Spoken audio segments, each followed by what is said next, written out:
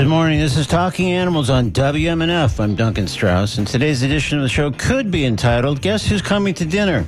It's Your Dog.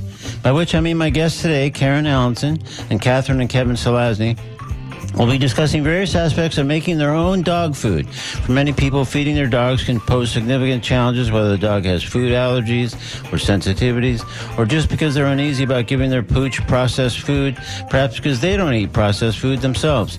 Plus, periodically, there are recalls of commercial dog food when they're found to be contaminated or otherwise unsafe. You tend not to experience recalls if you're preparing the dog food in your own kitchen. So I'll talk with Allenson, who lives in Toronto, and the Selazny's, residents of Jupiter Farms, about the realm of making their own dog food. Full disclosure, Allenson is my wife's cousin, while the Selazny's son and our son were best friends growing up, and we remained friends with all of them. For example, we'll explore the circumstances that prompted them to start making their own dog food, what they were doing for dog food before that, their process for making the food, how often they do it, how much they make in a given session, what differences they've noticed in their dogs since making their own dog food, how the cost compared to store-bought, whether they recommend others try this with dogs, and so on. So we'll delve into an array of issues about homemade dog food when I speak with Karen Allenson, Catherine Selazny, and Kevin Selazny in just a few moments here on Talking Animals on WMNF.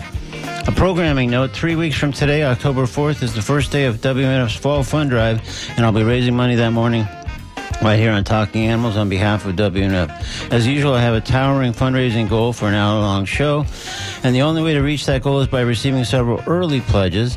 So if you've enjoyed Talking Animals, found it educational, illuminating, entertaining, or just otherwise helpful, like recent shows featuring Glenn Hatchell and Ask the Trainer, the country's largest donkey rescue we featured recently, plus shark researcher Dr. Catherine McDonald, as well as Dr. Temple Grandin, among many, many others. Please support us today. Head to WMNF.org, look for the programming schedule, find Talking Animals, click on that page and locate the tip jar, and please donate.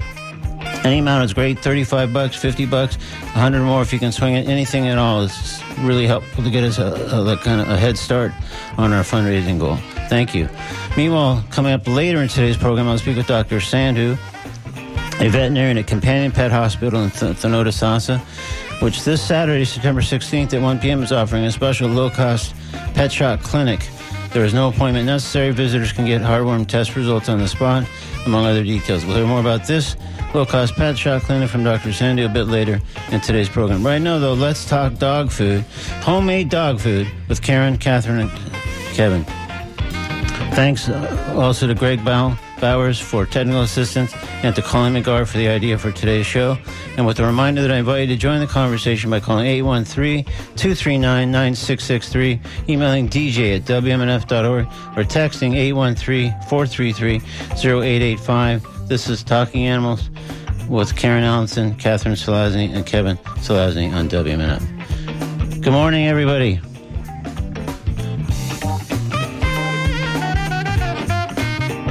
Sorry. Now we'll try that again. Good morning, everybody. Good morning. Good morning. Okay, great. Sorry. Of course, I was the guy that screwed it up on my end right off the bat, so that's excellent. So thanks for joining us, you guys, on Talking Animals. I think this is a really important topic that could help a lot of people with dogs that hadn't thought about that or just hadn't taken the step forward, and this might help demystify that process quite a bit. So first, maybe we can begin by asking you to describe what your dog life was before you started making your own dog food. Karen, let's start with you. What kinds of food were you giving to your dog or dogs in the before times? So we were feeding, at the time we had two dogs, Jasper and Jake.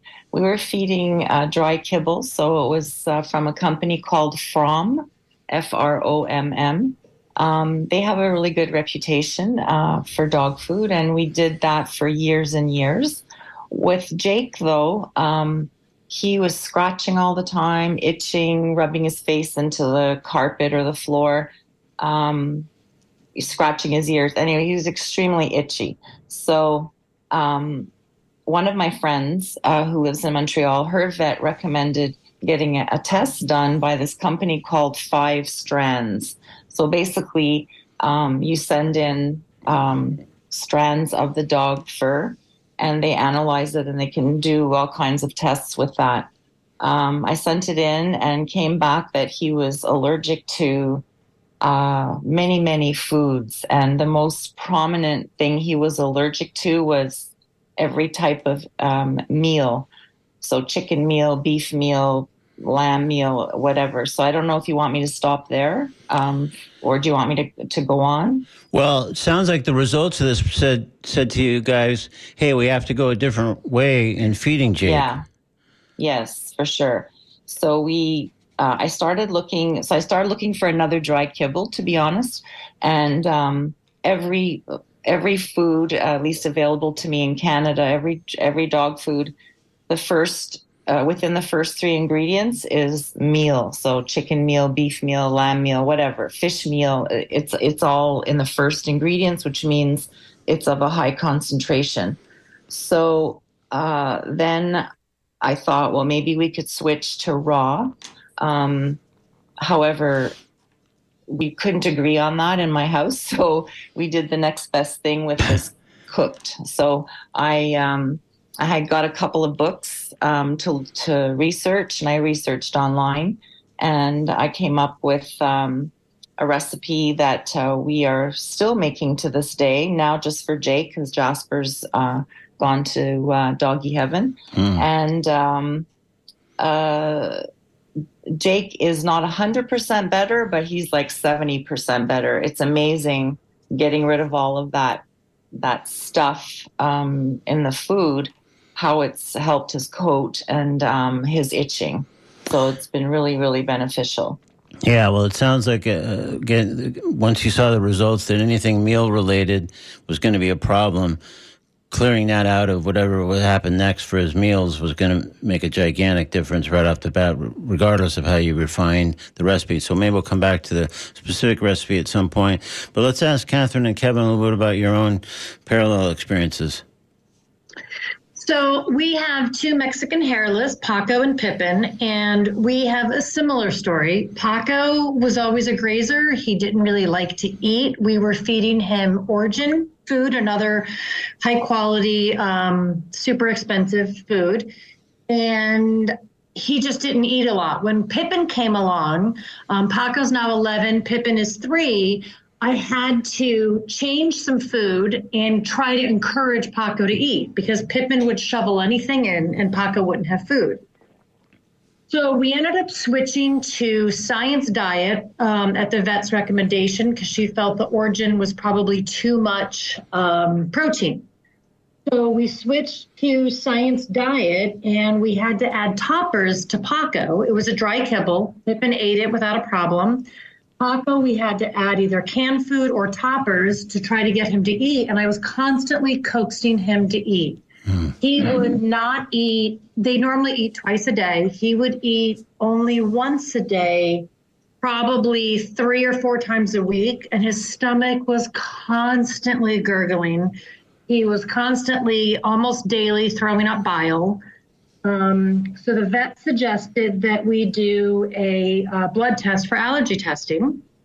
He came back allergic to all grains, rices, all flours, all grains, fish.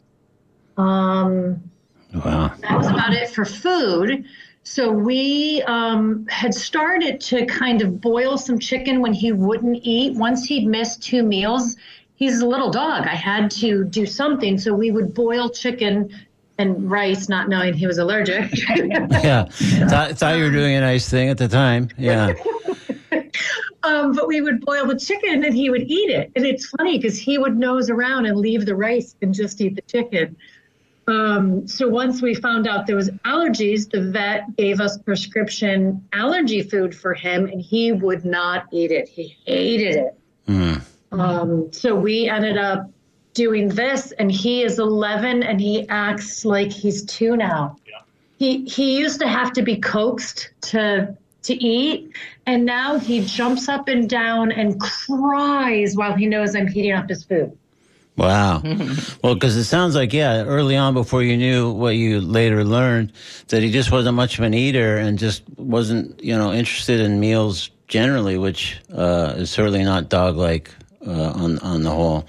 So, yeah. But you guys, of course, at that point, you didn't have any idea why. Yeah, I just thought he was a grazer and not much of an eater. Now I feel bad that he hated his food for years. Well, yeah, we didn't know it. Yeah. Wow. So, so what kind of once you got those sort of results, this for either sets of among our three guests.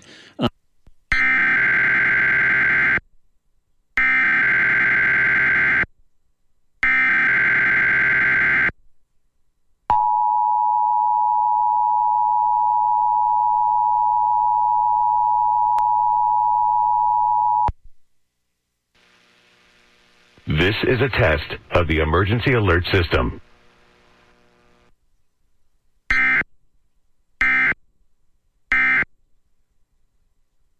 And I talked to a friend who was cooking for her dog already. She was sounds like she's doing what Catherine was doing, like cooking chicken and that kind of thing. I wanted something that would be more that I could batch make.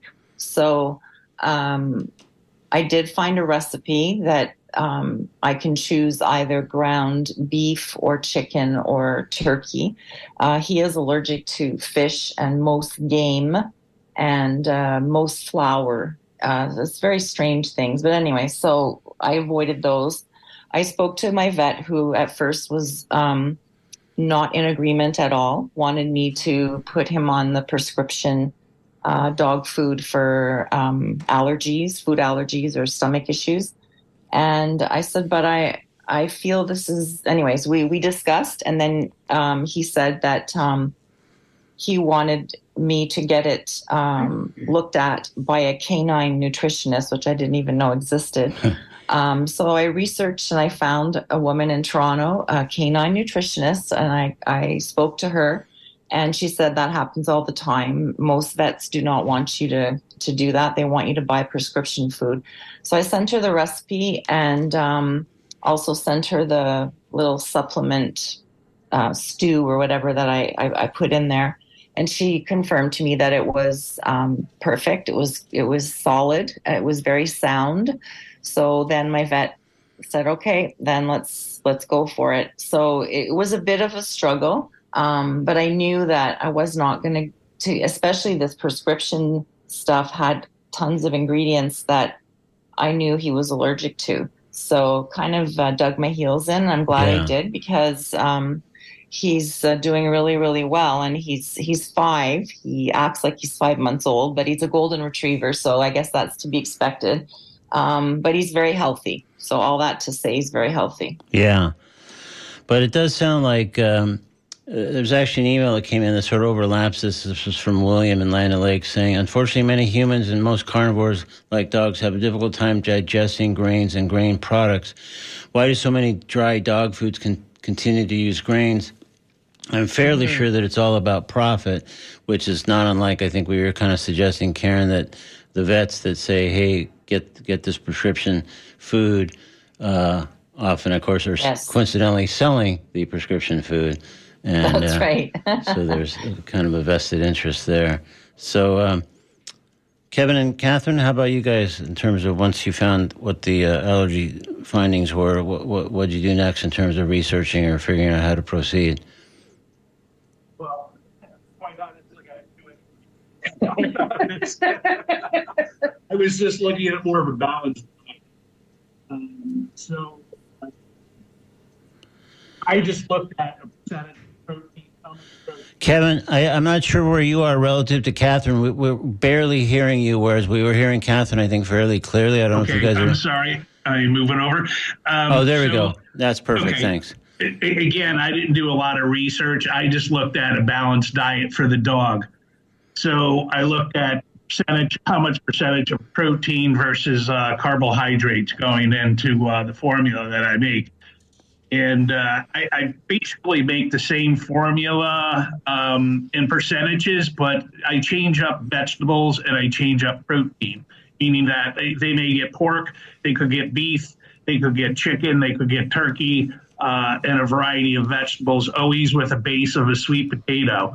And they love it. They absolutely love it. They, as Catherine had said, they cry when we bring the food out. Wow. And the sweet potato, Kevin, is kind of like, in lieu of the fact that they're obviously you can't give grains, or at least to Paco, is that sort of like a substitute in a sense? It is. It is. It's kind of like a little bit of a filler. It's. I find that sweet potato is better than a regular potato because of the nutrients that are in the sweet potato, which I think are better for the dog versus more calcium in it. There's more magnesium in it. There's more vitamin C in it. So I prefer to go that route. So there was nothing scientific about how I did it. We did talk to the vet, just to make it clear. We did talk to the vet. The vet was good with it. She did suggest, she told me I absolutely positively had to add vitamins because there are certain vitamins, minerals that would be lacking in this. And it was a challenge for us to find vitamins that didn't have either the fish oil or soy or some sort of grain or flour, but we were successful. The only one we found, but he does great on it. That's really good. What is it? So it sounds like input from the vets has been good up to a point in both cases, and then you guys really just also in both cases sort of said, okay, I'm going to run with this on my own with doing my own research or just sort of having my own instinct about how to proceed. Yep. Yeah. Yeah, exactly. And one thing that you mentioned, Karen, earlier, and maybe Catherine and Kevin, you guys have something along these lines as well, but I'm wondering, were there particular books that swayed you either about dog nutrition, about making your own dog food, anything along those lines as you kind of found yourself traveling this path? Yes, I read 2 books. Just trying to, I don't have them beside me right now, but one of them is called Feed Your Best Friend. Let me just get the title. Just a sec. Feed Your Best Friend Better, and it's by Rick Woodford. Okay. And it's easily available. I just downloaded it, and it's got everything in there. The other person that I tend to follow is is Judy Morgan. She's a vet, kind of like a holistic vet in the States. Mm-hmm. And she has a book called Yin and Yang, Nutrition for Dogs. And her book's amazing. So I, like Kevin and Catherine, kind of always make the same kind of stuff, and I switch out the protein and the vegetables. And I had to change. I change up the vegetables, but he's allergic to a lot of stuff, so sweet potato is good. I just have to make sure that it's not on his list of being allergic to. Sure. But. And Catherine and Kevin, were there some books that you guys consulted along the way as you were kind of figuring out what best to give Paco, and then of course Pippin later? I'm more of a research online.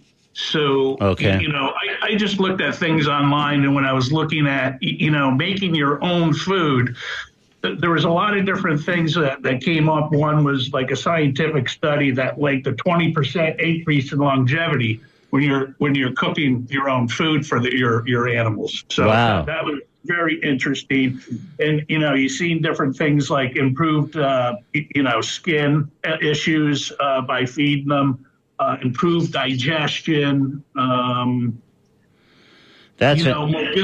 Mobility is better. And they say, I don't know how true this is, but you see it, feeding them a home cooked food is a natural weight control for the dog. Yeah, I was going to ask about that at some point, but that's great that came up. So basically, I'm assuming what you're saying is that their weight is much more manageable or less than it was in the other food days.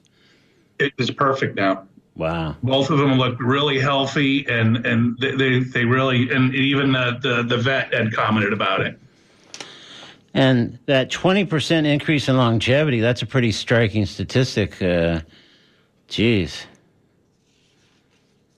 The vet told me with Paco, she said the other day I had him in for his yearly vaccines and stuff, and she said, I swear someone took Paco and delivered this dog instead. She said his entire attitude, his outlook, everything about him is so much happier, more friendly, more at peace, and just a totally different dog. Wow. Not to mention energetic, how energetic he is for 11. Yeah, it sounds like it's really transformed him. It has. And we do, like Karen said, we do batch cooking. We bought a separate chest freezer in the garage, and it is stocked just with homemade dog food. We travel. So I have people that stay with the dogs, and we just have it stocked up with food so they're good, and then Kevin doesn't have to cook it every week. Well, with some of the results that Kevin was just citing, I might come over and take a container or two out of the freezer and have a bite. And you're always welcome, of course. All right, well, thank you. So let me let folks know that might just be tuning in. My guests are Kevin and Catherine Selazny and Karen Allenson, and we're discussing making homemade dog food with Kevin, Catherine, and Karen, as they all do for their dogs. If you'd like to ask a question about making dog food, some of the virtues which we're already establishing, or any other element, please call 813-239-9663, email dj@wmnf.org, or text 813-433-0885. So one of our emailers, this may be beyond a question you guys want to tackle, but we can certainly try. It says, my Jack Russell has a rectal prolapse. We tried pumpkin and oatmeal. Nothing seems to help. Do you have any suggestions? Yeah, that's beyond my scope. Yeah. Yeah, that sounds closer to a veterinary type question, or at least the canine nutritionist maybe that you hunted down, Karen, somebody in that field, because it sounds like it would take, pretty serious kind of expertise to tackle that. Yeah. So one of our other emailers says, how do you know how to portion out fresh, meaning homemade food, as opposed to can/kibble? So I don't know how Karen did it. There was a little bit of an experiment for us. My dogs were pretty normal weight. Paco was a little underweight because he'd have, stomach issues. So I kind of did it. Karen was probably more scientific. We kind of just figured it out as we went. I started with like a cup and a half for the bigger dog and a cup for the smaller dog. And I just kind of watched them because their weights were pretty normal. I could see very quickly whether they were going to gain or lose. And then I've upped. So Pippin, who's about 50 pounds, now eats 2.5 cups twice a day. And Paco is like 25 pounds and eats 1 cup twice a day. They get their vitamins with their morning food. Sounds good. It's steady and perfect. Yeah, I do the same thing. So I did a bit of research and found what he should get for his weight. And so we make it like in batches, but then we have like one on the go in the fridge. And so we weigh it out. We just weigh it out and portion it. He eats twice a day. So that's the way we do it. And you feel good about his weight control, as Kevin was pointing out before, about some of the virtues of the way they... Goldens, especially after they've been spayed or fixed, tend to put on weight. He gets tons of exercise. The vet always says he could lose 2 or 3 pounds. He weighs 85 pounds. He's a big dog. Yeah. But he looks healthy to me. He has a bit of a waist. You know how they say you look to see if there's a bit of a waist, but he probably could lose a few pounds. I know that I could feed him less, but I'm feeding him about, we do it in grams, but he's getting about 700 grams of food a day. So that's really, if I lowered it, I think he'd be looking at me like I was. Yeah. What did I do wrong? Why am I being punished here? Yeah. That's right. I got you. So one of our emailers is asking, and so you might help me, Karen, in case I get it wrong, to repeat the names, authors of the two books that you mentioned. So I believe the first one was Feed Your Best Friend Better by Rick Woodford. And the other was The Yin and Yang of Nutrition for Dogs, or The Yin and Yang of Nutrition for Dogs by Dr. Judy Morgan. Is that correct? That's exactly it. Okay. Yeah, all right. That's exactly it. Great.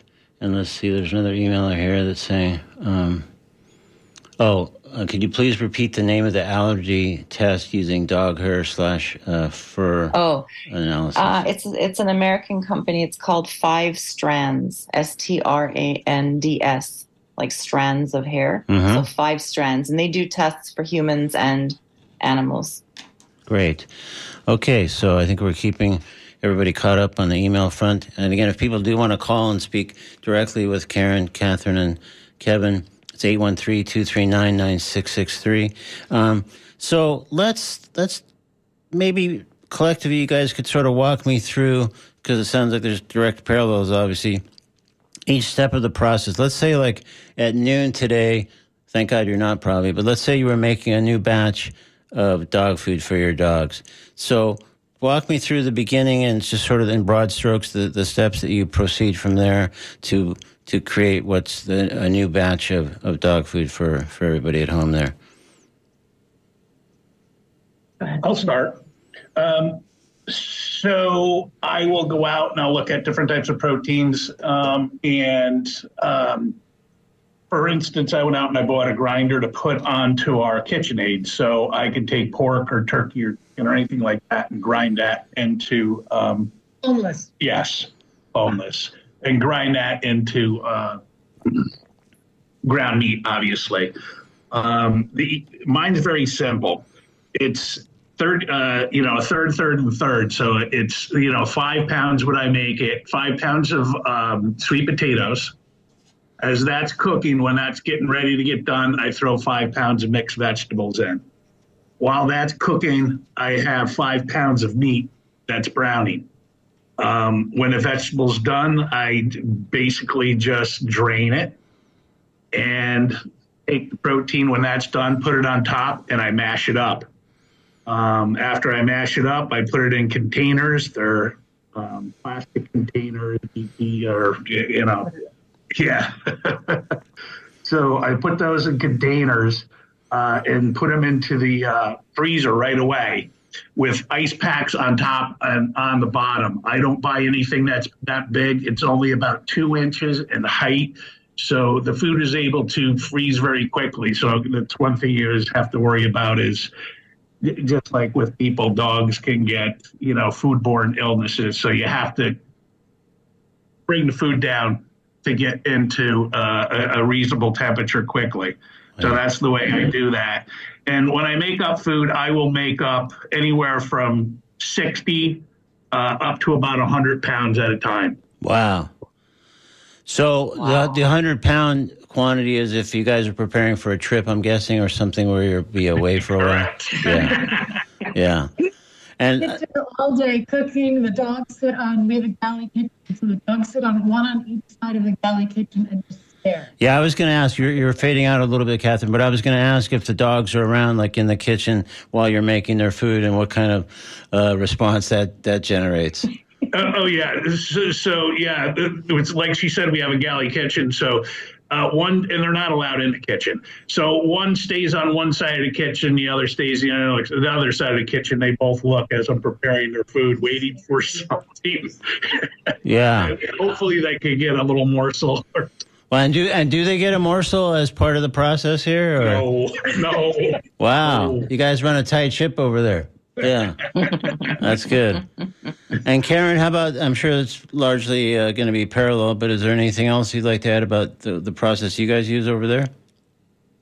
Yeah, it's definitely on a smaller scale. Very smart to do 100 pounds. Wow. But I guess I just don't have the equipment to do that. But it's the same kind of thing. Like we have the meat and we have the vegetables, and so there's different, the vegetables are boiling and then the meat's cooking, and then we kind of put it all together. We then, so I don't know, but perhaps Kevin can correct me here, but we usually let it cool and then we put it in the freezer. So you're saying you put yours right in, eh? Like hot? Yeah, because even with, food you prepare for yourself, there is the danger zone. So if it drops down in temperature and it stays within a certain temperature for periods of time, you grow bacteria. Bacteria is how you you get foodborne illnesses. Yes. Okay. Well, I'm going to make sure we do that from now on. We just kind of, I guess, we've always done, you kind of let things cool a bit before you put it away. But we'll definitely switch to that to make sure we're not adding any risk, for sure. Even if you put it into the refrigerator, I mean, depending on the container and thing, the size of the container, to get the heat to release and stuff, you may need to, go into the refrigerator, take a spoon and mix it up to release all the heat that's, in middle, trapped in the middle. And that's a good way too.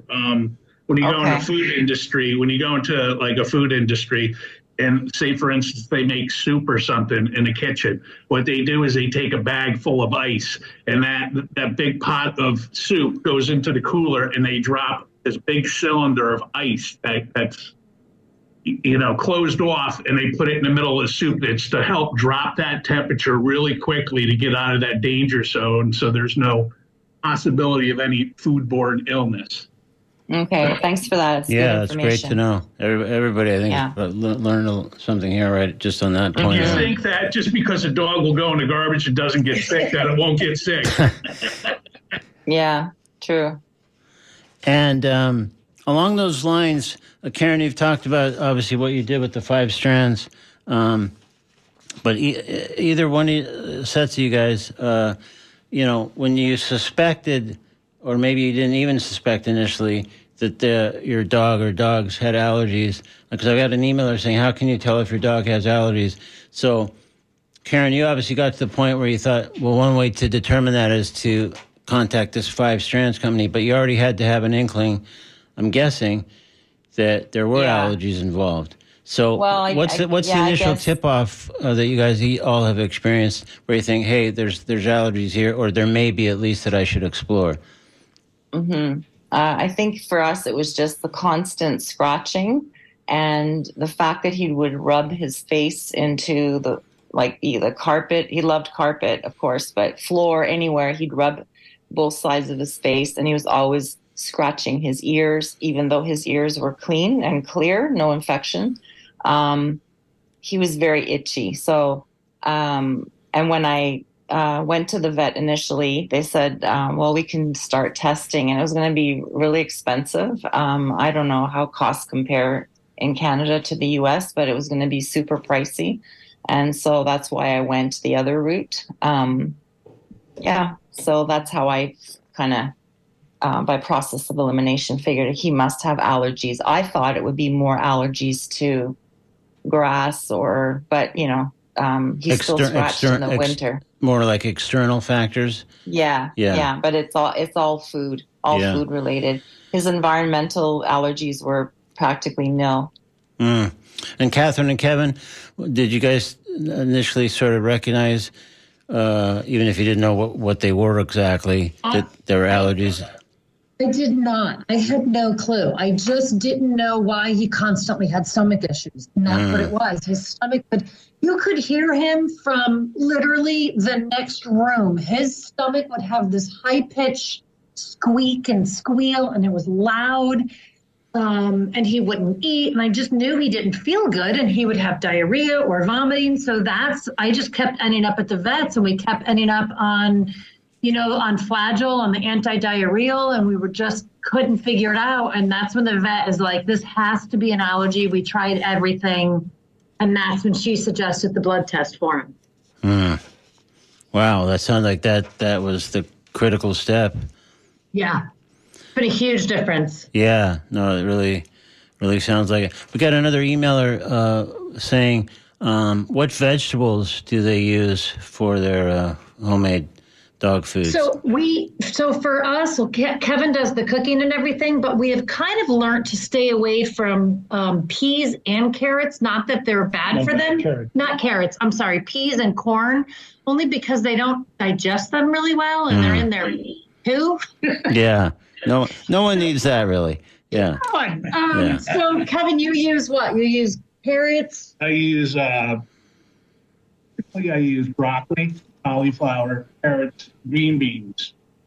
And on occasion, if I have some things in the freezer that I haven't used, I might throw some asparagus in there, could have cabbage in there. So it really could be quite an array of things. It's not peas, it's not corn, but there's a lot of other things that it could be. Yeah, my thing is the more the merrier, because the more variety gives them more opportunity for better nutrition. Yeah, that's great. And Karen, how about you guys? Vegetables that you guys typically use? Most often, and this is just because he's allergic to a lot of things, we had to really search. But most often it's carrots, zucchini, sweet potatoes, chickpeas.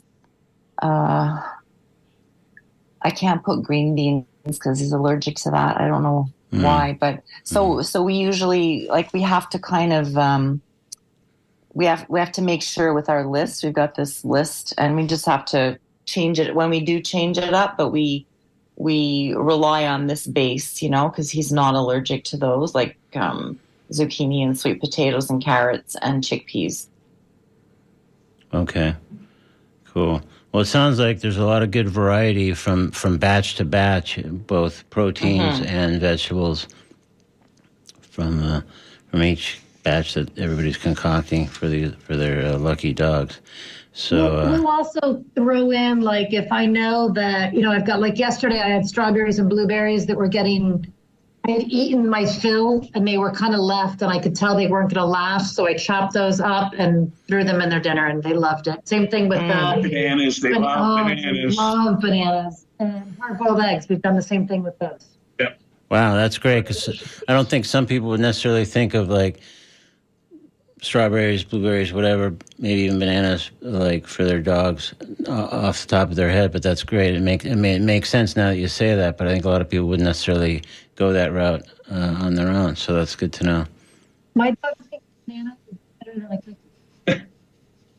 Sorry, you dropped out a little bit there, Catherine. I said, my dogs think a banana is better than a cookie. I'll literally peel it and they will bite it in pieces. They think it's the greatest thing ever. That's awesome. Have they said that? Have they actually said, "Hey, I'll take this over a cookie any day. Just give me the banana"? Because we are on a show called Talking Animals, so it's not out of the realm of possibility. I think they said, we'll take both, please. Okay, yeah, that's good.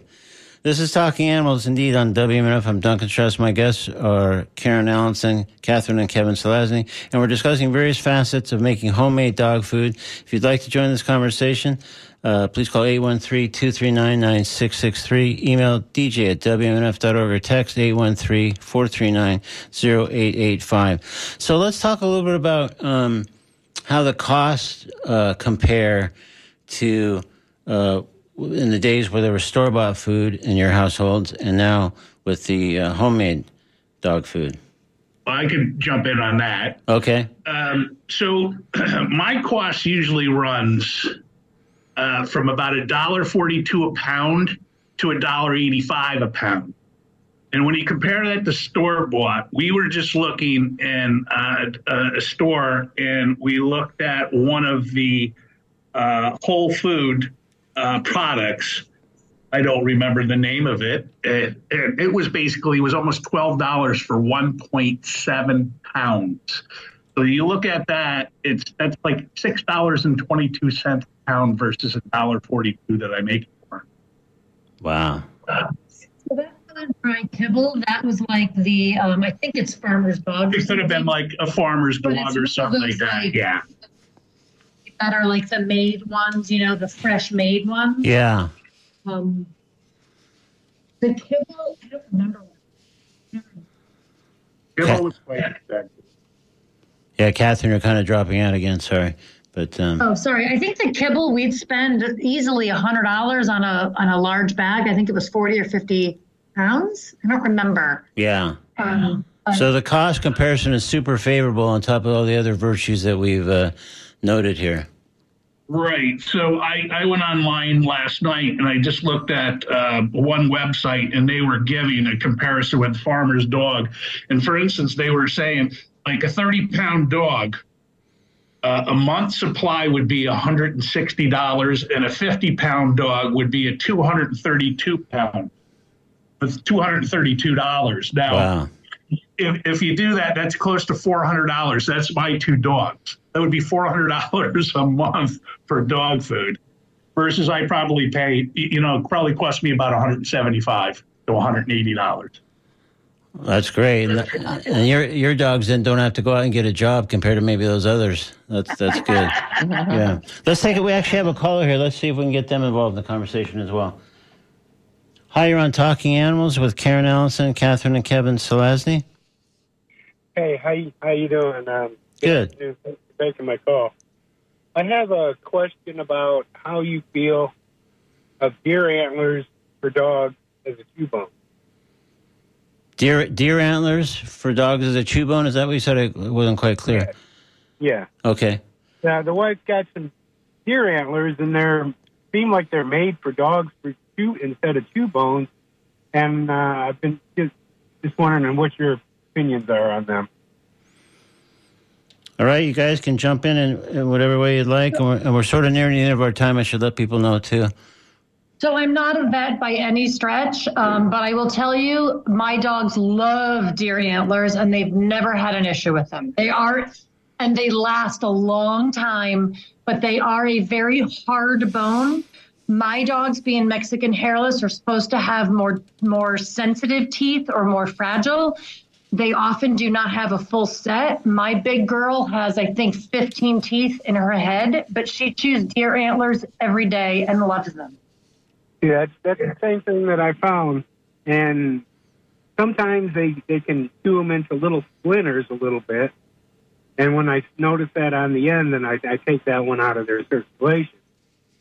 But generally, I found them to be pretty good.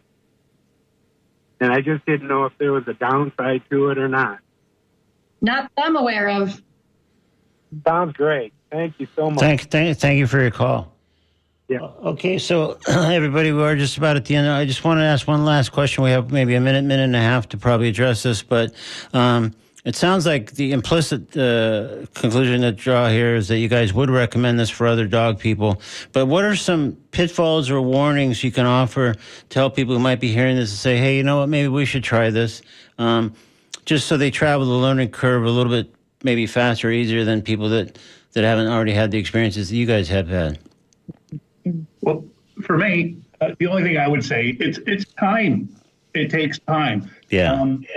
We're retired, so, we have plenty of time. But, it does take quite a bit of time. Is it hard to make? No, not by any means. But it does take an awful lot of time. And that's why I do a bunch of it up ahead of time, so I don't have to do it every week. I'd rather spend 5 or 6 hours making up food, knowing that I don't have to do it again for another 3 to 4 weeks. To just be mindful that certain foods are bad for dogs, like garlic and onions. There are certain things, grapes, raisins, those are things that they cannot eat because it can put them in like renal failure. So to just know the dangerous foods to not feed them. And when you make it in a smaller batch, as we do, we've got it down to about an hour and a half from chopping to completion, but we're not making the quantity that you guys are making, so we do it more frequently. So it's probably once every 10 days that we do that, or once a week, depending. We do try to get ahead sometimes if we are going to travel. But it's part of our routine. But, just fair disclosure, we are both retired as well. But I think it's something that can easily fit into a routine if you allocate time for it. And it sounds like, really, given the virtues of it, it's well worth trying to carve out that time, even if you have a busier schedule maybe than you guys might have to juggle. Yeah. So, yeah. All right, well, cool. Well, this has been really great. I think it's been really illuminating based on the emails and other responses that we've gotten. So thank you very much. We've been speaking with Karen Allenson, Catherine Selazny, and Kevin Selazny. And thank you guys all so much for your time and the information. I think it's been really helpful. And like I say, I think illuminating for all kinds of folks, including me. Thank you very much. Thank you. In a moment, I'll talk with Dr. Sandhu, a veterinarian at Companion Pet Hospital in Thanota Sasa. This Saturday, September 16th at 1 p.m., Companion Pet Hospital is offering a special low-cost pet shot clinic. We'll hear the details of that clinic when Dr. Sandhu joins us in just a moment here on Talking Animals. Right now, though, we're going to step into the comedy corner. I thought, all things considered, we should do something food-related. So here's Kevin Nealon, a guest on Conan, with a piece called Salmon in today's comedy corner on Talking Animals on WMNF. You look sharp. You look good. You look like you're taking care of business. I am taking care of business. Yeah. Yeah, there's a lot. My father used to say that a lot. I get dressed, he goes, "You're looking really smart. That's a smart shirt." Yeah. You know, you're looking really smart. But also, you look like you look healthy. You look like you're taking care of yourself. Thank you for that nice compliment. Because compliments from you are very rare, and I will take that one. I don't think that's true. I think I'm quite generous with a compliment, but I do think you're looking... Let me just... Okay. Because I don't believe any of that, but right. Let me just address what you had said earlier. Yeah. I'm a vegetarian, mostly. Yeah. On occasion, I will have fish. On occasion, yeah. But I'm one of those people that's got to be a specific fish. It's got to be salmon. Mm-hmm. Right. It has to be wild salmon. Wild salmon. And it has to be caught in the big river in Montana. And it has to be bear caught. A bear has to catch it. That's what I said. Yeah. It's got to be bear caught and in his mouth, not with a fishing pole. That's just dumb. That's just dumb. And then... Wait, let me finish. Oh, there's more. I call it bear-to-table fish. All right, very nice. I like that you're looking after yourself, though. I care about you. You're a friend of mine. I care about you, too. And by the way, you're looking fantastic. I'm glad.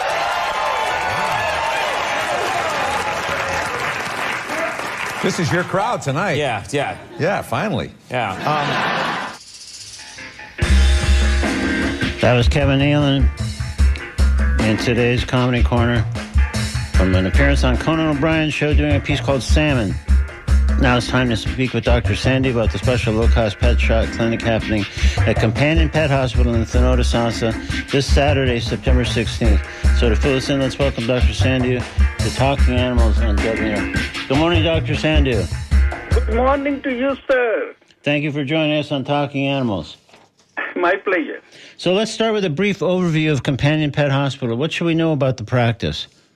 Well, this practice is almost over 40 years old. It was started by Dr. Duke, and then I took over. He retired. I took over in 2017, September. So, in fact, this month it's going to be 6 years since I have taken over this practice. Happy anniversary. Thank you. I appreciate it. And I see dogs and cats over here every day, and that is what, kind of my specialization, Yeah. And what's the impetus for offering the low-cost shot clinic? Well, over the course of years, I realized, especially during the COVID time, that a lot of people lost their source of income, and then there are a lot of people who are having limited income or no income, and still they love their pets, but they don't have the resources to pay $50 to $60 as an office call per pet just to see a licensed veterinarian in order to get a $25 rabies vaccine. So I chose to start these low-cost vaccination clinics. What I do, I go to different cities, 1 hour in one city and then 1 hour in another city, and 1 hour, over here at our regular hospital also once a month. That gave the opportunity to the community to come over, see a licensed veterinarian, ask any question, get the vaccines, same vaccines which we use at the regular hospital. Yeah. At the cost of vaccine. So it's a big help to them. $25 rabies does not become $75 if they can come over to my shot clinic and don't mind waiting 10-15 minutes in the line. No appointment required. And that was the reason I started it. And it has been 6-7 years, I will say. And I have not looked back. Almost 10 years, I will say. No, that sounds great. So I might have missed this, but what are the different kinds of shots that are available in the shot clinic?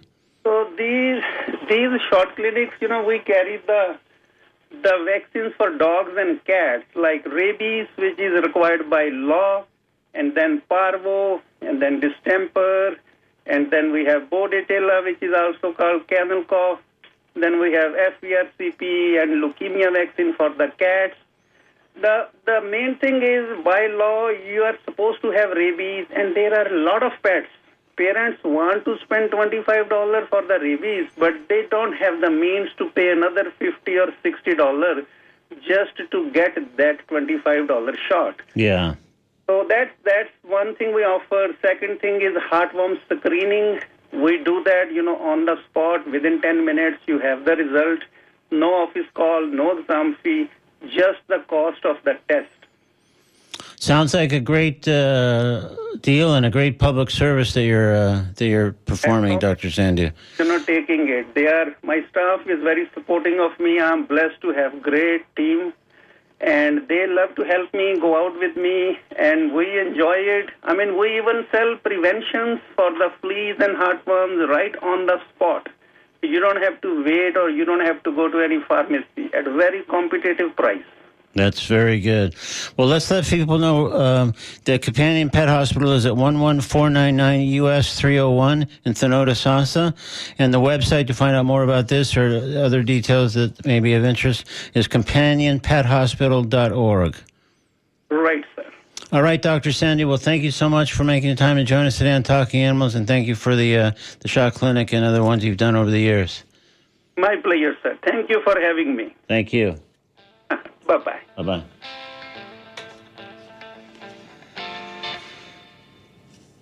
Coming up on WNF, it's Slice of Life, the wonderful new show hosted by Randy Zimmerman. After that, we shift back to music programming with Jim Bannon holding forth from 1 to 3, followed by Robin and Cassie from 3 to 6. Then our terrific Wednesday night block of Latin music kicks back in. Meanwhile, on this show, at the moment, it's the prize for Name That Animal Tune. I'll be offering something fabulous from the Talking Animals Vault to the first person who calls 813-239-9663 and correctly identifies this animal song. It's Name That Animal Tune on Talking Animals on WMNF.